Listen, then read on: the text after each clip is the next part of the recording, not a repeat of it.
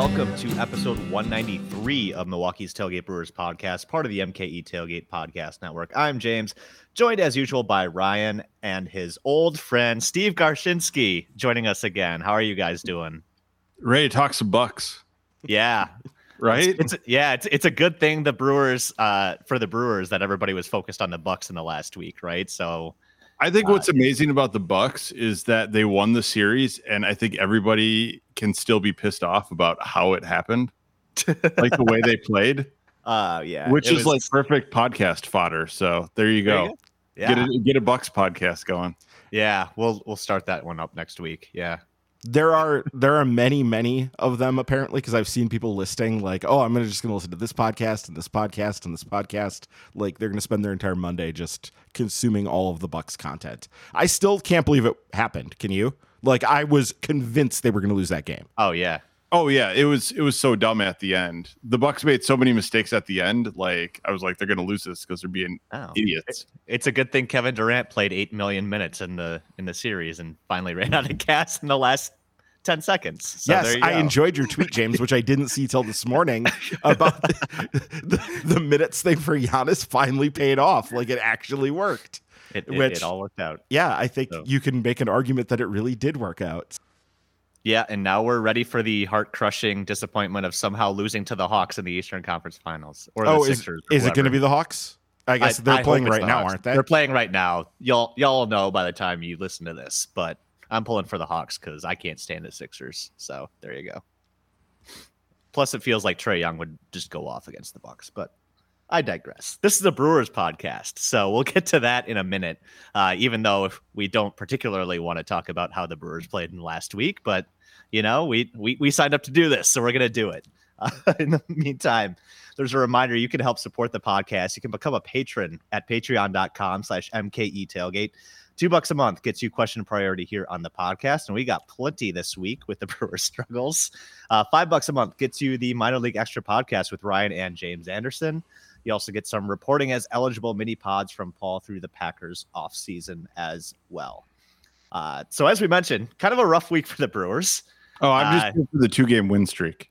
Yeah, there you go. We're 2 games. It's a win streak. We're starting the week on a good note, right? This has happened actually a few times this year where they've had a bad week and then they manage to like pull out like a Saturday, Sunday combination of wins. And then it just doesn't feel quite so bad when we record. There you go. We're not quite as pissy as we normally would be, I suppose. But, this team's looking a little streaky now. They had won 15 of 17, and then they got swept at home by the Reds, and then struggled the first couple of games against the Rockies, who are apparently a super team at Coors Field, and terrible, beyond terrible on the road. So, but yeah, as you guys mentioned, they rebounded. They won Saturday night, and they almost blew it on Sunday. They tried really hard to blow a 6-run lead, and they still came away with the win. So, I guess, Ryan, impressions on the last week, anything to worry about, or is this just kind of like a bump in the road? I mean, they're in this stretch of a ton of games in a row. Is sort of be expected? I mean, they weren't really getting their butts kicked through this. 2 of those 3 Reds losses were by 1 run. That's true. And the 10-2 game was kind of one of those where they pulled the plug on it early and didn't really put a lot into it. They knew they were losing that game and didn't really put much into it. So that was kind of a gimme up game. And then the Woodruff game on Thursday when everybody was watching the Bucks instead, that one was, you give up 5 runs in the first inning. That also just sort of became a give up game, even though he did stabilize somewhat and handle it. So yeah, again, this is the ups and downs of a baseball season. You're going to have it. You would like to beat the crap out of a team as bad as the Rockies, but you're not always going to do that. And they did just sweep 4 from the Diamondbacks, who are their next opponent now coming up on the road. So we'll see how that goes. But I don't think anybody can be, barring some sort of complete collapse over the next week, I don't think anybody can be unhappy with how they've played in general in June during the soft part of their schedule. They've handled it pretty well. Yeah, I don't think this will happen very often. When it happened early May, I think they had a losing streak, when you didn't get good starts out of Peralta and Woodruff. And I think, was that when Burns was on the COVID list? It was. It was. Yeah. So, similarly too, a lot of offensive pieces kind of missing in that stretch too, just like they are now. So yeah. So I mean, it's going to happen occasionally. If you hit those bumps at the wrong point in the rotation, when it's those stoppers, you expect to get some of those wins for you. Yeah, that's when you're going to get a losing streak like this. So I would hope it's not going to happen too often, but you just kind of deal with it as it comes. Yeah, I mean, in the middle of this losing streak was, Peralta, they lost by a run. Woodruff, they lost 7-3. Burns, they lost by what, a run? Yeah, 2-1 losses, in there. And one was in extra innings. Right. I mean, they were there. It wouldn't have taken much to turn this around, at least to look halfway decent for the week. No, and you're not going to win all the close games. They do win the close games more than they lose them by quite a bit, and that's because they're well managed and they have an excellent bullpen at the back end, at least. And so they're going to win the close games. They're good about doing that, but you're not going to win them all. You can't. And so sometimes those are going to come bunched up in a streak like they did this week. But yeah, that middle part of the bullpen's gotten shaky. It has. And I think we have a question about that. We do have some questions about that. And we also kind of have a question about the past week and maybe how it might affect your thoughts on the grand scheme of things. So first Patreon question comes from PJ Wessels. He had a two-parter. I'm going to skip to the second part for the sake of this conversation. He asked, does a week like this for the NL Central give you hope or concern, considering the Brewers had a 5-game losing streak, and as of today, they're still tied for first place? So, Ryan, is that hopeful or concerning that maybe they didn't take advantage of that?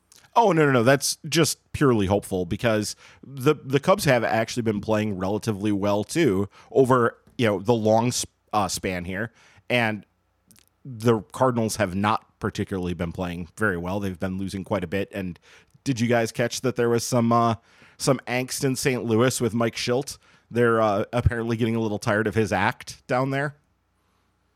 The players or the fans? The fans and media. Specifically, the media is really kind of going after him now. Bernie Miklasz and some of the other columnists, not Derek Gould, but like some of the other columnists down there were really giving it to him for some of the things that he was saying. Okay. Well, that's fun. I'll have to start reading the paper down there a little bit more often. Well, they do put it on Twitter, so like you could see some of that stuff there. I didn't mean I would physically have the paper delivered. Let me subscribe. Yeah. Support local journalism, everybody. Subscribe to the St. Louis Post-Dispatch just to hear the complaining about the Cardinals. Well worth the $10 a month, I'm sure. Steve, I guess same question. The fact that they had a 5-game losing streak and they're still kind of where they are, hopeful or concerning? I mean, the NL Central, so it's competitive and not great. So every team's going to go through streaks like this. And I would imagine, there's going to be some jockeying for position, but nobody's going to start running away with it. So, if somebody starts to get out of hand, if it looks like the Brewers are going to pull away in June, obviously this is the kind of thing that'll slap them back into reality because it's going to go back and forth all season. I would imagine the Cardinals are going to get their act together at some point, and we saw that even the Reds can give you a hard time in a week. So I think it's just going to continue to be like this.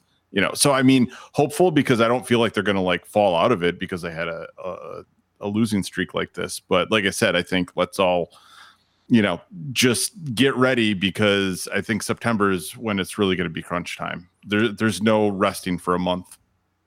Yeah, I mean, we're not anywhere near the point in the schedule where you need to worry about taking advantage of other teams' losses.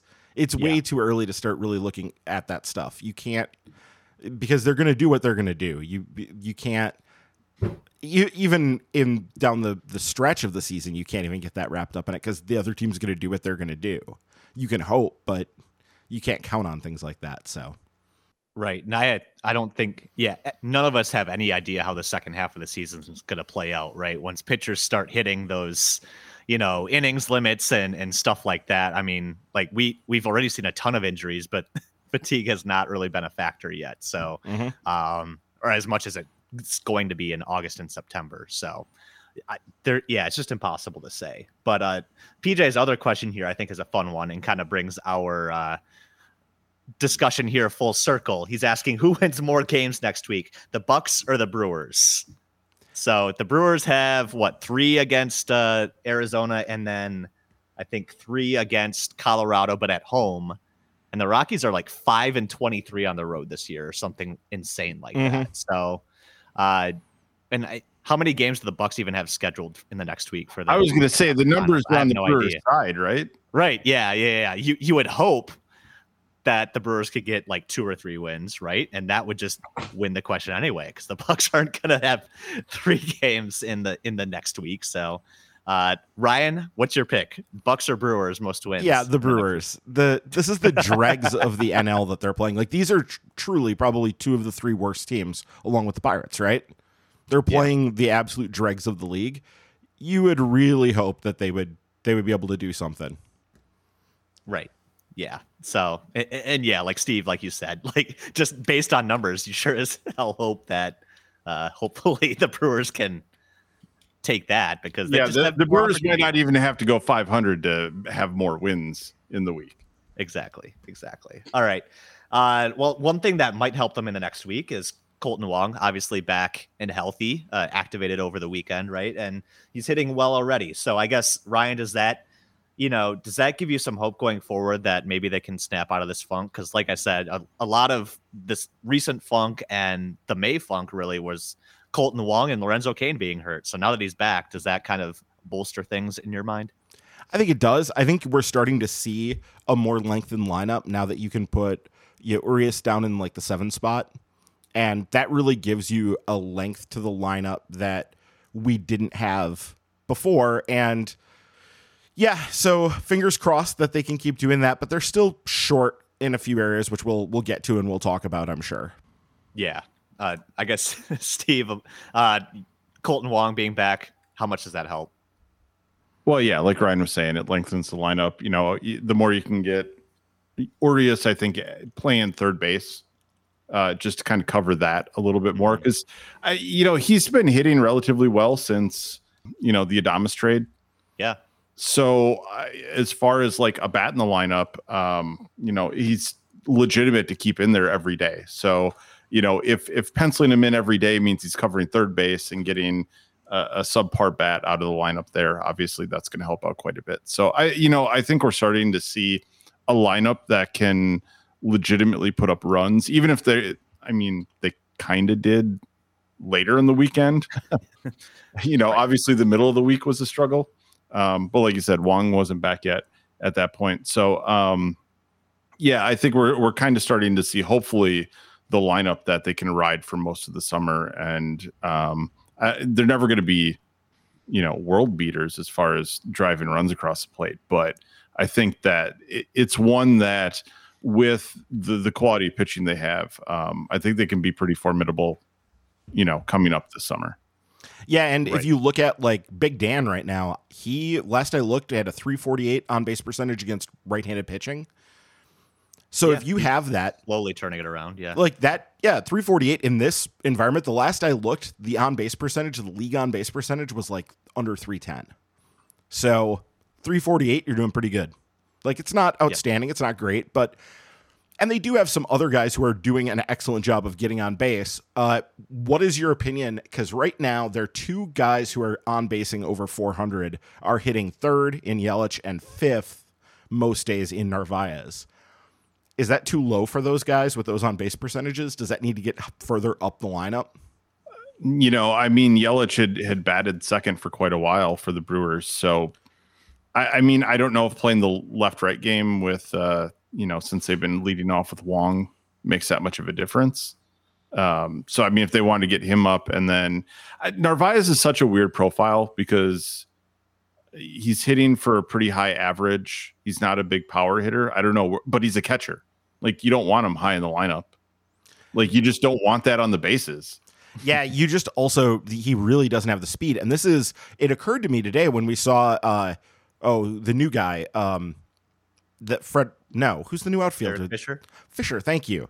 That he really has some wheels. Like, he motored around the bases on that triple and then coming home on the bunt. He really can move. Most of the guys on this team can really run now. You think about it, really, like, who are the slow runners on this team? It's Big Dan and it's the catchers. But yeah. But honestly, other than that, right, everybody else is at least plus as far as a runner. Yeah. And some of them plus. So they should be pretty good at running the bases. I don't know. It's an interesting thing because I saw some discussion this week about why is Vogelbach hitting second in the lineup, and that there's some feeling, Tim Young was saying on Twitter, that it seems to be because Counsell likes the idea that he can then use that to flip him to the other side, platoon-wise, in the late innings. But they don't really have a good platoon bat for him right now. I think the other day when they did that, it was Manny Pena who came in. Yeah. So I guess that's a little sketchy, though. You do like to see, I think if you start with Wong and Yelich, those are two lefties who don't have massive platoon splits. In fact, Yelich is a backward platoon split, right? Paul always talks about that. Yeah. At least recently he does, yeah. So if a team wants to bring in a lefty reliever, a lefty specialist to face Wong and then a pinch hitter and then Yelich, that actually does set up pretty well for the Brewers. They don't mind that at all. And it can kind of force another manager's hand into doing something. And then early in the game, obviously you're taking advantage of having a bunch of lefties stacked up there. So, right. Yeah, it's interesting to see how Counsell does this stuff and decides to deploy guys. Yeah, absolutely. And in the meantime, like Steve said, they're starting to score a little bit more runs, especially with Wong back. And, like Paul always says, too, when you get some of these guys off the injured list, you're effectively taking the worst bats out of the lineup, too. So you kind of improve doubly there, too. So it's definitely good to see. I guess the other discussion point from the weekend, and I actually didn't put the rundown together this week. Ryan did. But the next item on this list is Eric Lauer shitty? So I enjoy this line of conversation. So, Lauer actually maybe kind of impressed, at least in the early parts of his start, and then kind of fell apart real quickly there as part of that sixth inning where they coughed up that big lead. So, Ryan, I presume you have thoughts on this since you put this down on the rundown. Is Eric Lauer shitty? Well, I have to say that I was going to compliment Ryan because he had been, banging the drum for Lauer and he had been pitching well. And then the sixth inning happened. And I'm glad I didn't write anything.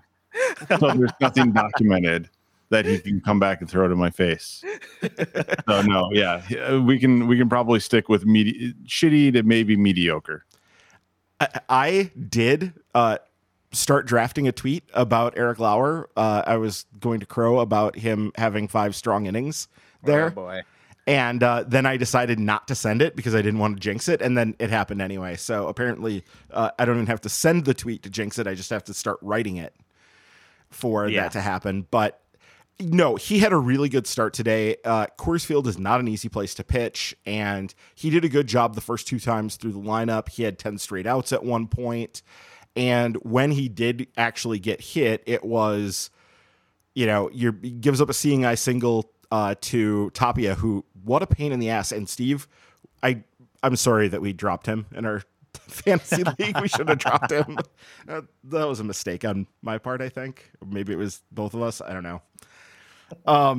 But yeah. And then, just back-to-back homers, one of them from Trevor Story, who, Trevor Story's going to get you for some home runs. And I don't know, Daz is having a decent season, at least I think. So I don't know. I think that he did a great job, and then pushing him the third time through the order was just too far, and it didn't work out. And then unfortunately, they had Godley in after that. And he also then he gave up a very legitimate home run with the 2-run shot. But the one that got popped out to tie the game was not. That was a Coors Field one par excellence. But anyway, Lauer's whole situation, and this is just very, very strange. You look at his home run. This is all about home runs. His entire season, he's very good except for the home runs. And you look at his history with this home run to fly ball ratio or percentage, and in 2018 it was 12%. In 2019 it was 12%. Well, 12.7 and then 11.7 and then 11.8 last year. Now this year, his home run to fly ball ratio or percentage is 29.6. So you tell me if that's an outlier or not. Sure looks like an outlier to me. He should have started using the sticky stuff. Well, now it's too late. Way to go. you're just jumping right ahead on the countdown. But there is something going on with the home runs here where he is giving up too hard a contact. And we've seen this before with Burns, where the guys do sometimes give up too much hard contact. But home runs in and of themselves are like, they're a pretty discrete event, and it takes sort of everything kind of aligning to have it happen. So you go through streaks where you give up maybe more than you would expect, and then you go through streaks where you'd give up less. So I don't think that he is by any means bad. The liability here is obviously that he gives up the long ball, but he should be able to get that into something much more under control. And if he can bring that home run to fly ball percentage down, then you're looking at a pretty good pitcher, because other than that, the rest of the numbers are really quite good. So there's really nothing to complain about elsewhere in his profile. Ryan is still fighting for Dave Bush. I am. This is the same damn argument that we had with Dave Bush literally 15 years ago. It's insane. No, I think I had said prior to this start by Eric Lauer, I think it was his last start, where it felt very Doug Davis-y, where it's like pure hell and torture to get through the 2 hours he's making that start. But then you look at the line at the end of the game, and you're like, I guess that could have been worse. And then you kind of move on, right? I mean, he's the definition of a back end rotation guy right now. Well, so, that's late Doug Davis you're talking about. Early Doug Davis was a pretty good pitcher for those first early years. Yeah, we're not talking 200 strikeout season Doug Davis here. We're talking, latter era and the return Doug Davis.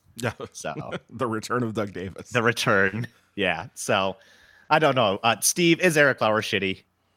I know you like to give Ryan shit for, sticking up for Eric Lauer and then not backing it up by picking up in fantasy, but yeah, Ryan did do that. Ryan did do that. He streams every pitcher available, and he never picks up Eric Lauer. Oh, he did it once, and we got burned hard. And then, he hasn't done it since. So all this big talk hasn't turned into action from him. But, I mean, you need arms, and we've seen the Brewers turn guys around. So I'll complain about him while he's not pitching well, but I'll jump on the bandwagon the moment he figures it out. I mean, I'd much rather have him starting than Zach Godley. I'll say that. So, I mean, there's at least something to dream about there. Zach Godley is just kind of meh to me, but yeah, Godley should. Yeah, he's been very good in AAA. He should. He's like 30. Well, yeah, he should be good at AAA. I don't go to the AAA games. I'm not waiting for a AAA championship. I want the Brewers to do well. So if he's crappy in Milwaukee, that's a crappy pitcher. Take your Zach Godley love to the minor league extra, okay? Like, keep it up. I did. All right. I guess the big league-wide story and the thing to look forward to in the next week is... God help us. God help us. Tomorrow's going to be the longest day ever on baseball Twitter, isn't it? It's sticky stuff crackdown day on Monday. So obviously the umpires are set to begin enforcing the rules that have been written, and they're actually going to start enforcing them on Monday. They might be checking guys as they walk off the field, and who knows what fun and hilarity on Twitter leads to after that. But I guess, first of all, how do you think this is going to go overall, Steve? Is this just going to be a giant cluster, or is this going to, is there any way baseball doesn't screw this up? God, I mean, at this point, I don't know, because, are they going to overreact and check everybody, or with the reactions they've got, are they just going to basically say, unless something's completely out of control, we're still going to just be hands off? I have no idea how this is going to work. But I think banning everything is probably the right call. I know people are like, oh, they should have something that's approved. Well, I'm like, well, there's nothing that is approved right now. And I think if you're going to do this in the season, you just have to get rid of all of it. So that way, if umpires see anything, they can enforce the rules. And I don't think that's a bad thing. Again, there's all the talk about how far ahead the pitchers are of the batters. Offense is way down because of that. And then there's also a lot of talk about just the fact that the research that goes into pitching is so much better than it is for hitting. So they have the advantage of that scientific backing of how to create a better pitcher, basically, that hitters can't do in the same way. And then you're giving them an advantage with the equipment, with all the sticky stuff. You know, if the pitchers have to kind of take some lumps because that gets taken away from them, like, I get it. Like, you know, a change in the season isn't ideal, but, you know, there's never been a time where it's been like, oh, it is legal to just put whatever you want on the ball. Yep. Like, I don't know of a time that's been true where like it all of a sudden was like perfectly legal, other than they were turning a blind eye to what was currently going on. So I think pitchers need to just deal with it at this point, because again, hitters are certainly taking the brunt of it right now with what they've been able to get away with. And I mean, the other thing is pitchers always complain. They are the worst. They are seriously the worst. You pitched, Steve. You pitched. I did. They need to have their certain number. They need the rest. They need the routine. You know, some of them, they won't talk to reporters the day they start, or that will be the only day they talk to reporters. And they have all the, you know, just shut up and throw, like you throw the ball. It is not that complicated. You catch the ball, you throw the ball. That's it. Like, stop complaining. Do your job, and you just don't get to grease up not greased up anymore, I guess. No, this is not the era of Eddie Harris. Have you guys ever seen the on the shoulder? Yeah, exactly. Yeah. Have you guys ever seen the movie It Happens Every Spring? I haven't. It came out in like the 1940s. There's this guy. He was like a Princeton professor. This was the setup for the movie, and he came up with some substance that he was able to put on the ball, and it repelled wood. So every time you pitch, and again, this was made in the 40s, so like imagine the way that they would do these special effects. The ball, like they'd swing, and the ball would like hop over the bat or drop below the bat, and then like go back on. Funny cartoon. I was gonna say, so some Bugs Bunny shit, basically, right? It was. It's a terrible movie, and my dad used to make us watch it. Sounds like an awesome movie. We might have to do like a watch along for this movie. And I think you can find it on like Archive. It's like a public domain movie now. So Library of Congress. Or mean nobody's been keeping up the copyright on that one? Nobody has. So I'm going to remake it. Yeah. I'm going to update it and remake it. Yeah. So you know, I think it's always been a dream of pitchers, and they finally got to that point, and everybody said, no, stop. Okay, we gotta bring the game back in. So I'm okay with it. I don't know how the enforcement's going to go, but they got to do something. Yeah. So there are some problems. One, hey, I didn't say it was perfect. Yeah, no. And I generally agree with you. I wanted them to do something. I think you've listened. You know that I want them to do something. But there are some problems here. The one, I think the biggest issue here is that rosin is legal. Sunscreen is legal. Together they are illegal. Good luck trying to figure that shit out. Like, that's going to be something that umpires, and how are you going to determine whether or not they were... That one's been around forever. Like, so if players kind of get away with that, you know. Yeah. But it's supposed to be against the rules. It is. And they're saying that they're going to enforce for that. I don't know how well they're going to enforce for it. Yeah, good luck enforcing that in LA for an afternoon game when it's 95 degrees outside. Right. Yeah. Well, and good luck, like, you're not going to let pitchers wear sunscreen. I mean, technically they are going to be able to wear sunscreen. So there's going to be some issues with that. That's going to be a problem. And then I think we talked about it before we started here a little bit, the issue with injury, and Tyler Glasnow, the Rays pitcher, did say that he thinks that his partial tear that he has in his UCL is related to his last start, where he was gripping the ball harder, and by putting more grip on the ball, that puts more stress on the elbow. And that's actually been a thing that has been studied, and that is true. That is factually, that's known to be the case. But the problem is that really this whole thing is designed to get you to throw less hard, right? That's part of the thing here is, they don't want you loading up the ball with all kinds of sticky stuff so that you can get a perfect grip and spin off these massive breakers and have pinpoint command. They want you to throw less hard. Bob Gibson used to grip the ball so hard that he used to leave his fingerprints in it. I've heard that legend. I don't know how exactly that would work. Well, I think the ball also wasn't spun as tight back then, Because I remember actually when that came up, they were talking about, the Super Balls or whatever they're using, in the current game. And he would try to do a grip on that. And I think part of it was age, Bob, as to why you couldn't get your fingers to dent the ball. But the ball was harder. So, I mean, again, when you talk about the ball, if pitchers need that grip, that's something to look at as well. Is it strung too tight? Did you just lecture a dead man? All right. I did. Yeah. I think you did. Yeah. He was like 80 years old and talking about how he couldn't put his the fingerprints in the ball anymore. I mean, he was a badass. I wouldn't mess with him, but again, age is going to catch you at some point. So I'm sorry. It does for all of us. Yeah. All right. We do have some Patreon questions on the sticky stuff talk too. Philip Schumacher had some questions last week. He's got some follow-up this week. So he's asking, following up on his question about last week's question about organizations encouraging use of sticky stuff by pitchers. He's asking, if an organization is found to have encouraged use of substances, should they also be sanctioned by MLB? If so, what should the sanction be? It seems unfair that a pitcher is suspended 10 games while the organization that encourages or even taught the practice gets off scot-free.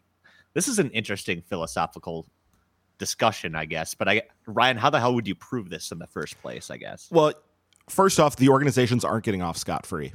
One of the parts of this that is going to really be a deterrent to doing it is that when a player is suspended, they're not allowed to be replaced on the roster. So if you get suspended for this stuff, you leave your team down a pitcher for the next 10 days. Yeah, pitcher takes a financial hit. The team just has to deal it's a paid suspension. Oh, it is a paid suspension. It's a paid suspension, yeah. Yeah. So the pitcher gets a break, but the team then is down a pitcher for that time period. It'll be interesting to see how exactly that works. If you have a team get, a couple guys ejected in a game or something, what is going to happen? Or even like a team like the Brewers right now in a stretch of 16 straight days of playing with no days off, like that would throw a wrench in the plans there too. So, well, I think there's somebody down in AAA that could bring up to bolster the pen, right? Yeah. Play multiple positions. A two-way player. Yeah. Maybe waiting in the wings. I thought you guys were talking about Aaron Ashby, but you're talking about Steve's crush. Yeah, exactly. So yeah, you bring up Hernan, and then that way you're covered. You got an extra arm to send out there. So there you go. On Monday night, the Brewers don't play until 8:40. Correct? That's that weird Arizona start time thing. Yeah. Time zones are weird in Arizona. Yeah. So they're gonna have 2.5 hours from the first games starting on Monday night. I would imagine they're going to be watching really closely to see what's happening elsewhere in baseball, because the first teams that go out and play, it is going to be very, very interesting. In fact, there was a really shitty tweet from Buster Olney this week about. Are there any other kinds from? Yeah, him? I mean, this was particularly egregious. I don't know if you Buster saw Olney is the Chuck Todd of baseball. Oh, he's so bad. This was really particularly awful. He basically he said that DeGrom, we were going to find out with DeGrom on the mound on Monday what the effects of this are. And really what it was is just the Mets will be among the first teams to start, and DeGrom was scheduled to start at that point. He won't be because he got hurt, but convenient. Timing. Yes. Tinfoil hat time. Hey, it is a time-honored tradition in baseball to go after some of the best players in the game and try to prove that they're actually shitty and we shouldn't win.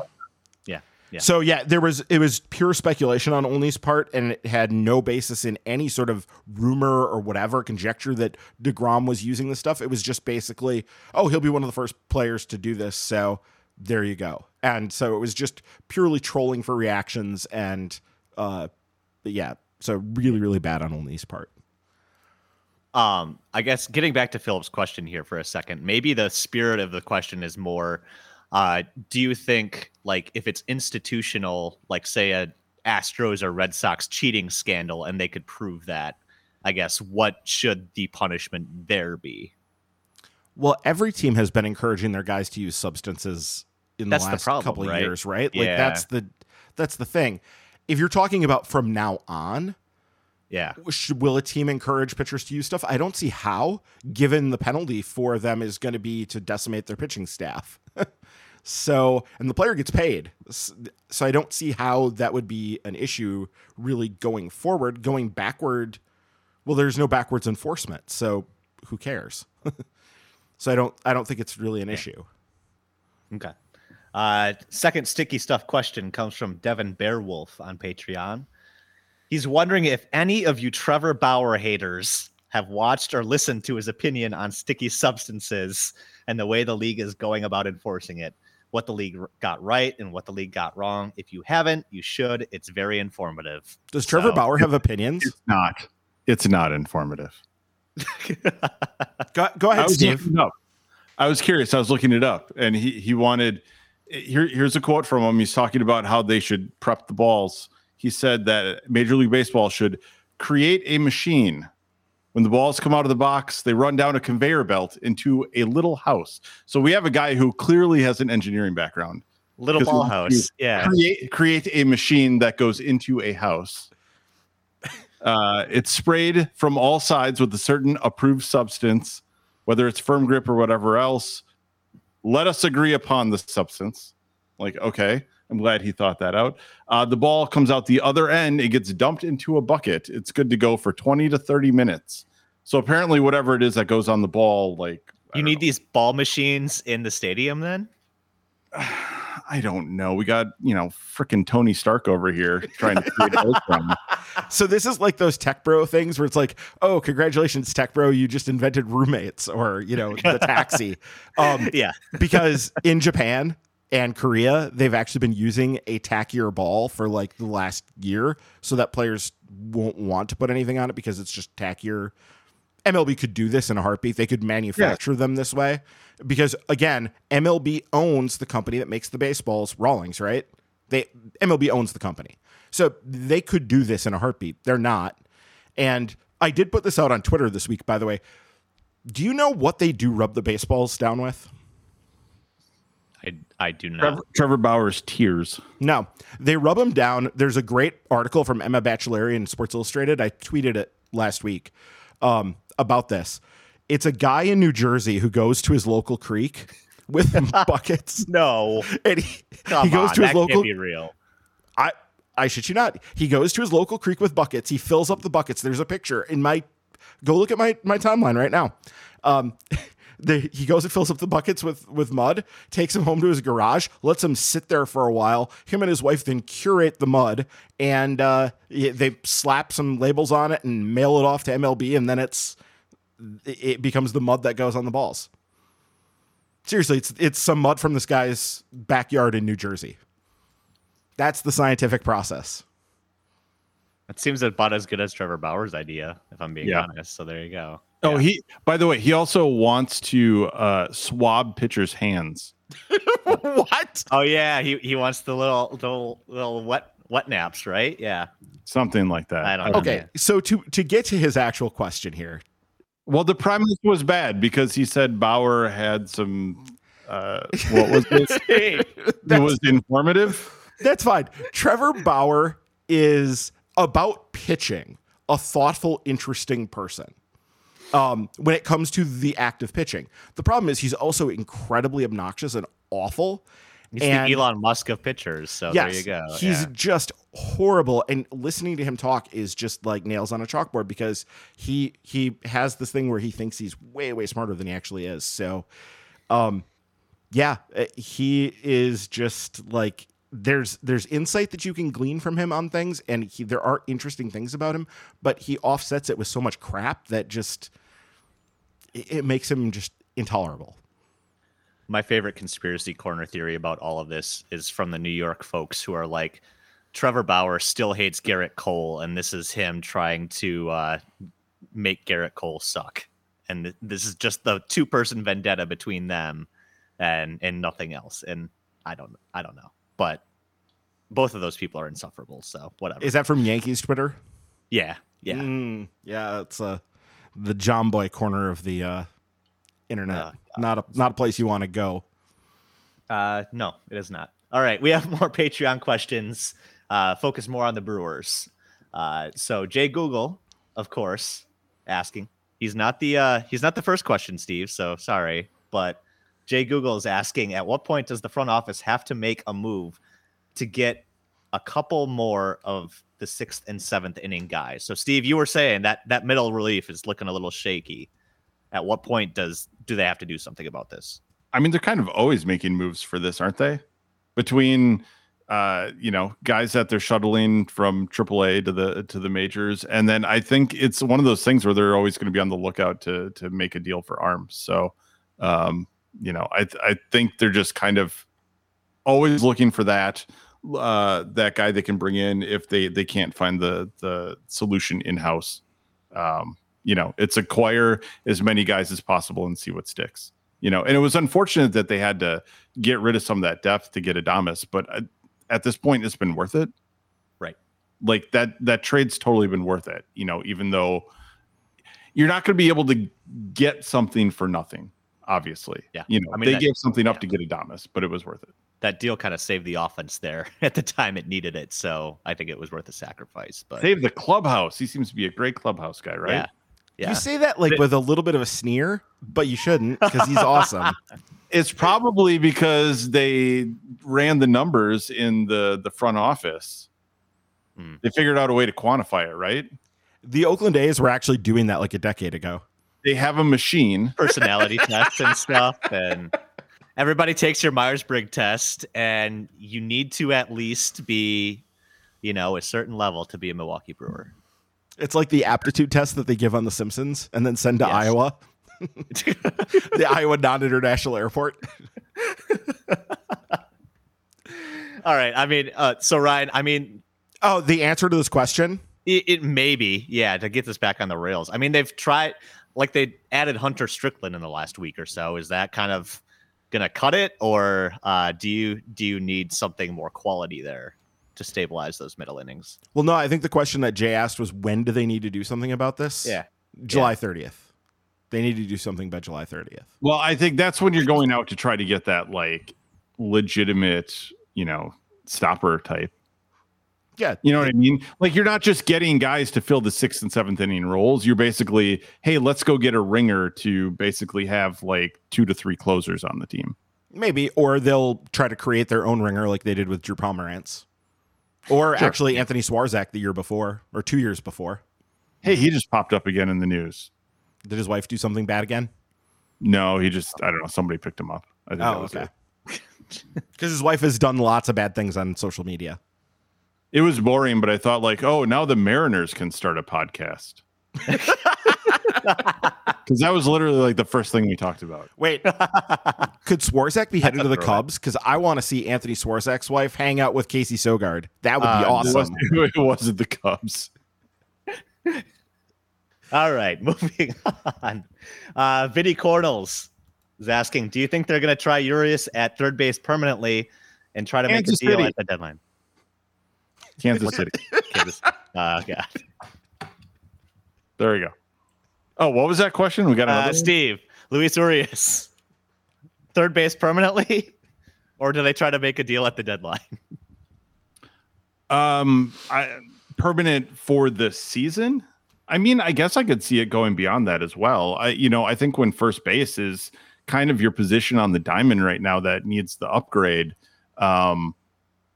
unless they can really, maneuver something to fill multiple spots. No, I think Urias is the more permanent third base solution right now, especially as long as there aren't any other injuries. I mean, we always say that, and it's then somebody gets hurt. Hopefully Hira puts it together, and maybe that would be a way to just get more depth. But yeah, I think, if they're trying to plug a hole, it's going to be first base before it's third. Because I think Urias can at least kind of hold up his end of the bargain there. Yeah, I agree. They need right-handed power, and they need it on the infield corners. But that doesn't mean that Urias has to lose that much playing time, because a lot of it could come at first base. So we talked, I know, this week about CJ Cron a lot because he was absolutely murdering the Brewers all weekend.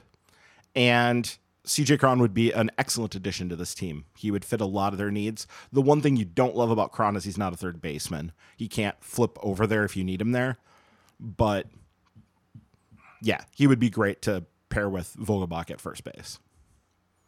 Also, probably wouldn't cost that much because he's CJ freaking Cron. So there you go. Mm-hmm. Yeah, they have on like a minor league deal. yeah, exactly. All right, another trade question. Jay Google again. 6 weeks away from the trade deadline, Brewers have some needs. What one trade would you like them to make? So, Ryan, do you have anybody on your wish list? I guess CJ Cron would be one, but aside from him, do you have anybody else you'd like to see the Brewers target? I mean, if you could get everything together and get Trevor Story to want to come over and play third base, that would be fine. But again, I don't know that they're actually going to trade Trevor Story because they're the Rockies and they're idiots. So I think, yeah, Cron is a guy that makes a lot of sense. I don't know. Who are the big time relief arms?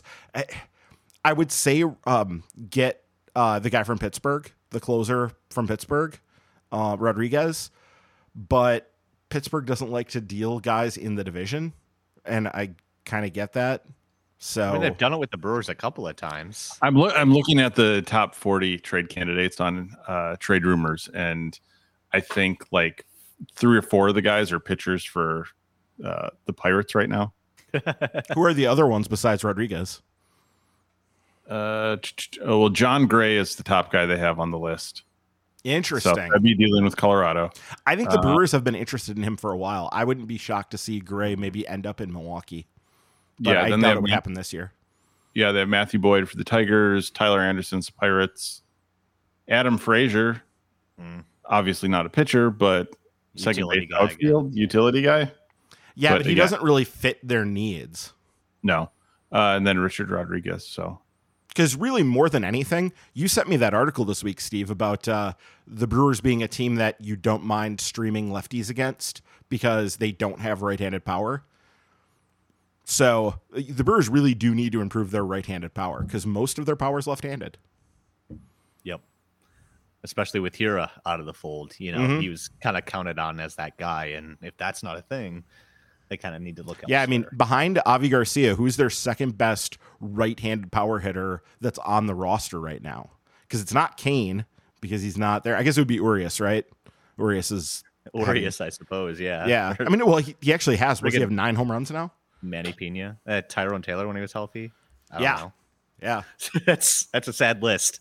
So, yeah, I think you could just generally put right-handed power and screw it, figure out the position later.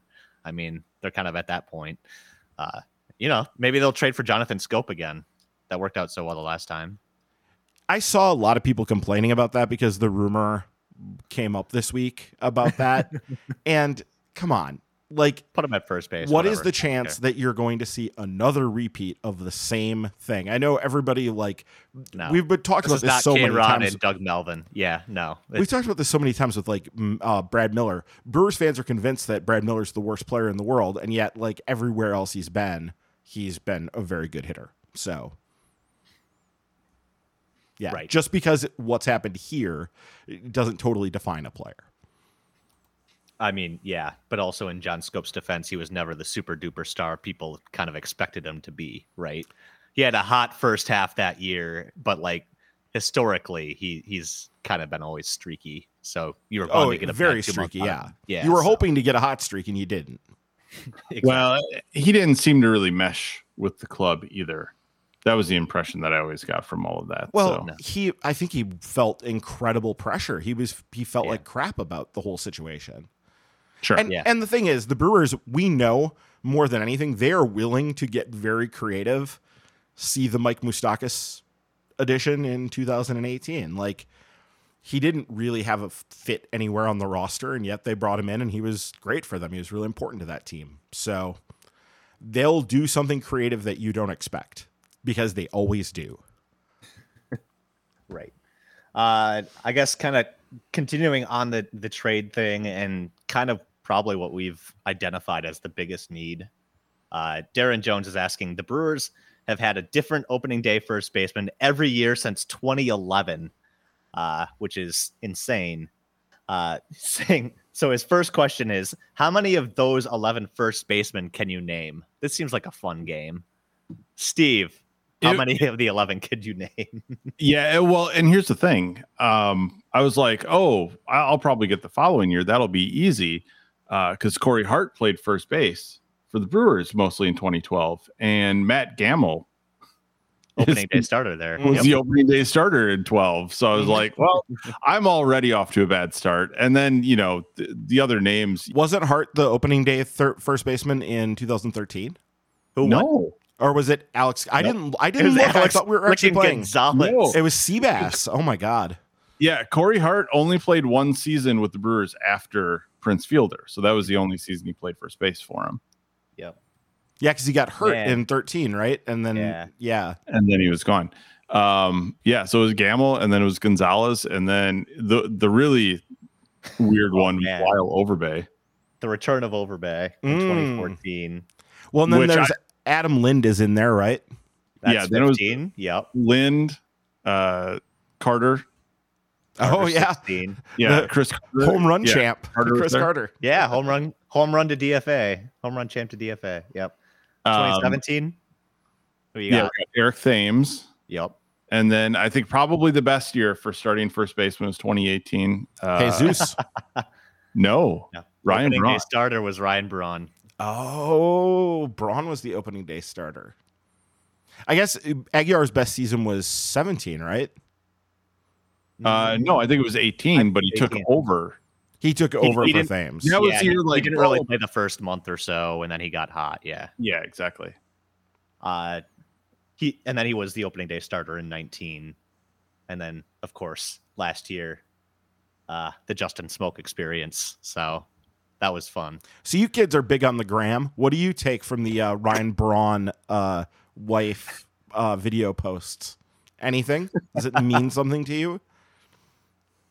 No, I don't think so. Until there's a DH, we've talked about this, right? Like until he has no interest in playing defense. So unless like the freaking Angels call him up and say, come DH when Shohei is not DHing, I don't think no. I don't follow players even on Twitter.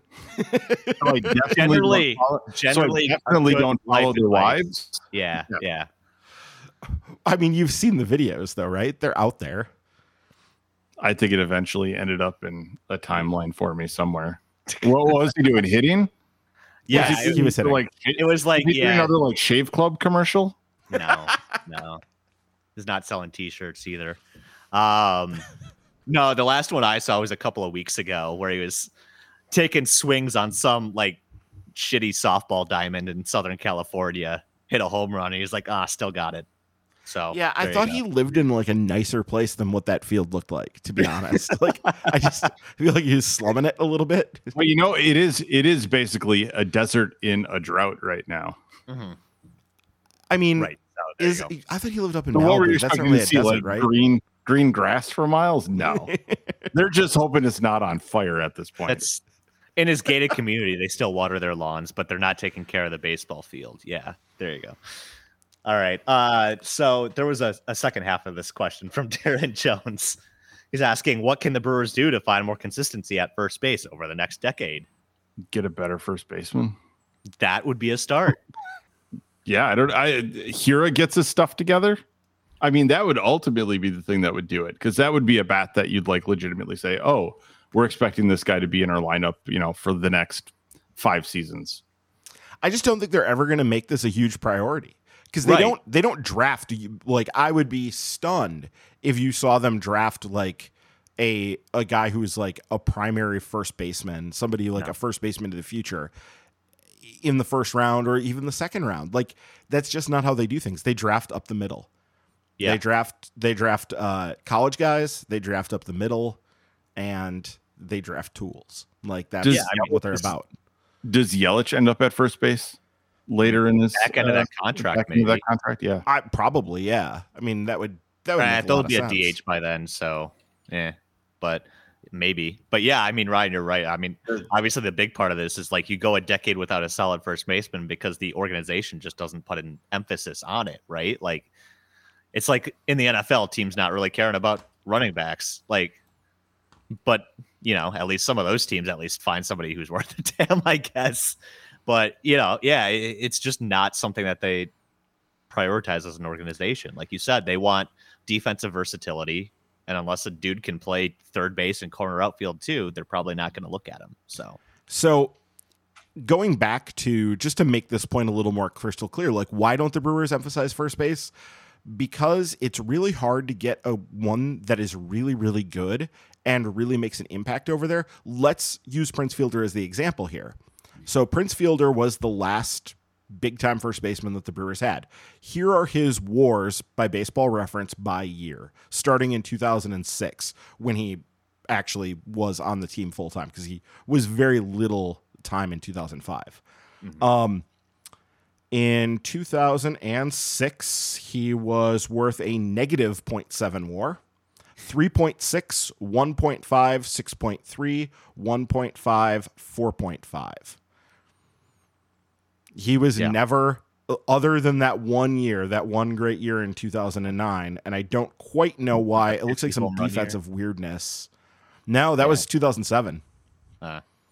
But he was never. And he had the weird alternate year thing going too, where he was bad in the even years, and exactly. So, so it's a weird thing with him, and it's just why it's hard to get a lot of value out of first base, because there's a lot of guys out there that can hit that you can stick at first base, and the Brewers have done a relatively good job of this. We just named a bunch of the guys. They had a number of guys who could hit at first base and play there, but they didn't have to spend any money on any of them. So why would they want to go and spend big money on one unless it was sort of, as you mentioned, like moving Yelich there because you need someplace for him to play? That could make sense. But they're not going to go out and invest a bunch of money or draft capital, for that matter, in first base, because it's just not a huge priority, because they're just readily, plentifully available.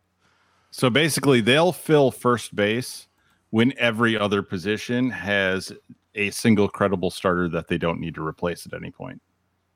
That's basically it, right? I mean, it is the last priority. So once every other position has a guy that they don't have to worry about, which, like that's never going to happen. I think that's when they move to first base, unless somebody just falls in their lap. I don't know. Or maybe it's a question of, once the DH comes into play, maybe then they're willing to invest a little bit more in a corner slugger who can't really do anything other than hit, because they know they also have DH to be able to play them at. You know what I mean? Because Craig Counsell really likes to use the lineup flexibly. And remember when they would have both Thames and Aguilar on the roster? It caused Eric Thames in right field and all that. Right. It caused some seriously weird matchup lineup issues.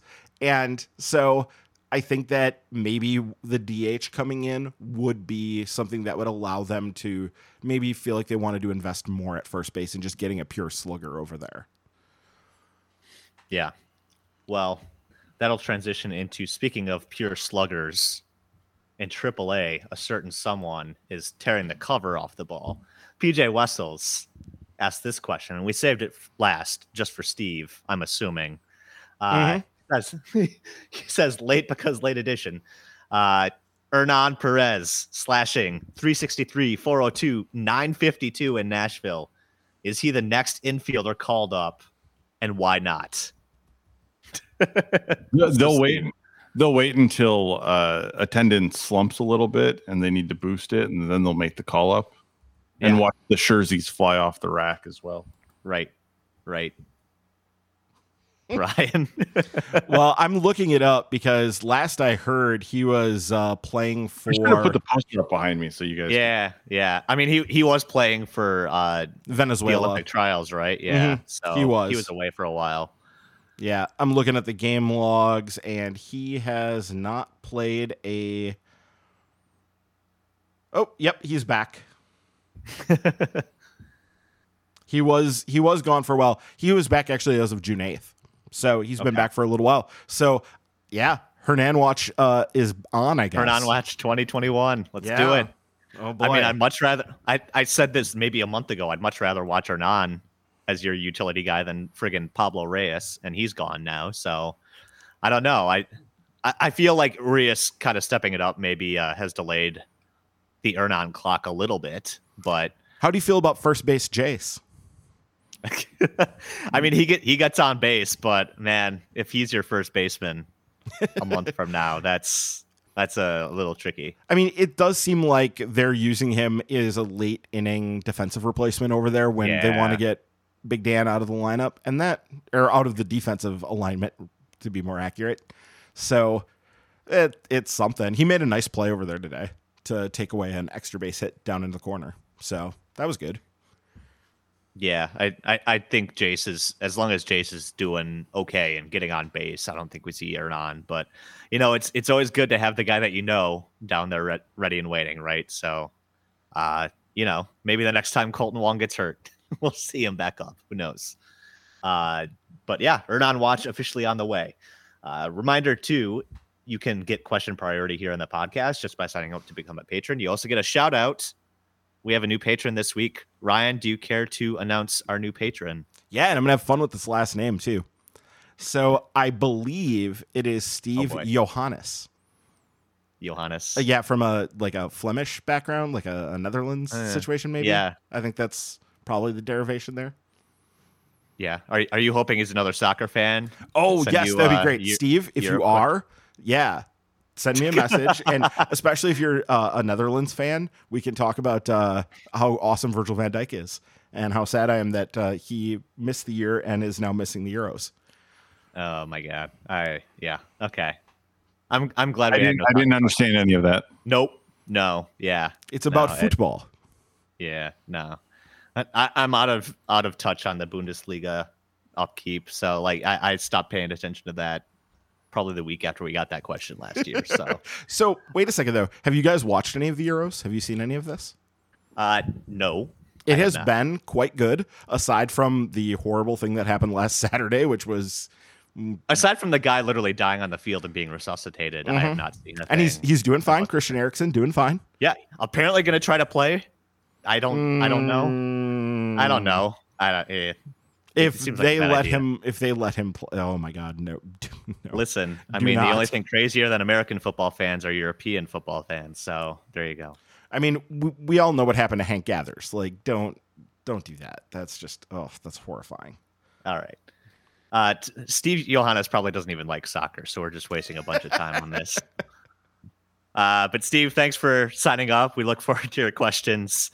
Reminder for everybody else, if you're not a patron yet, that's patreon.com/MKE tailgate.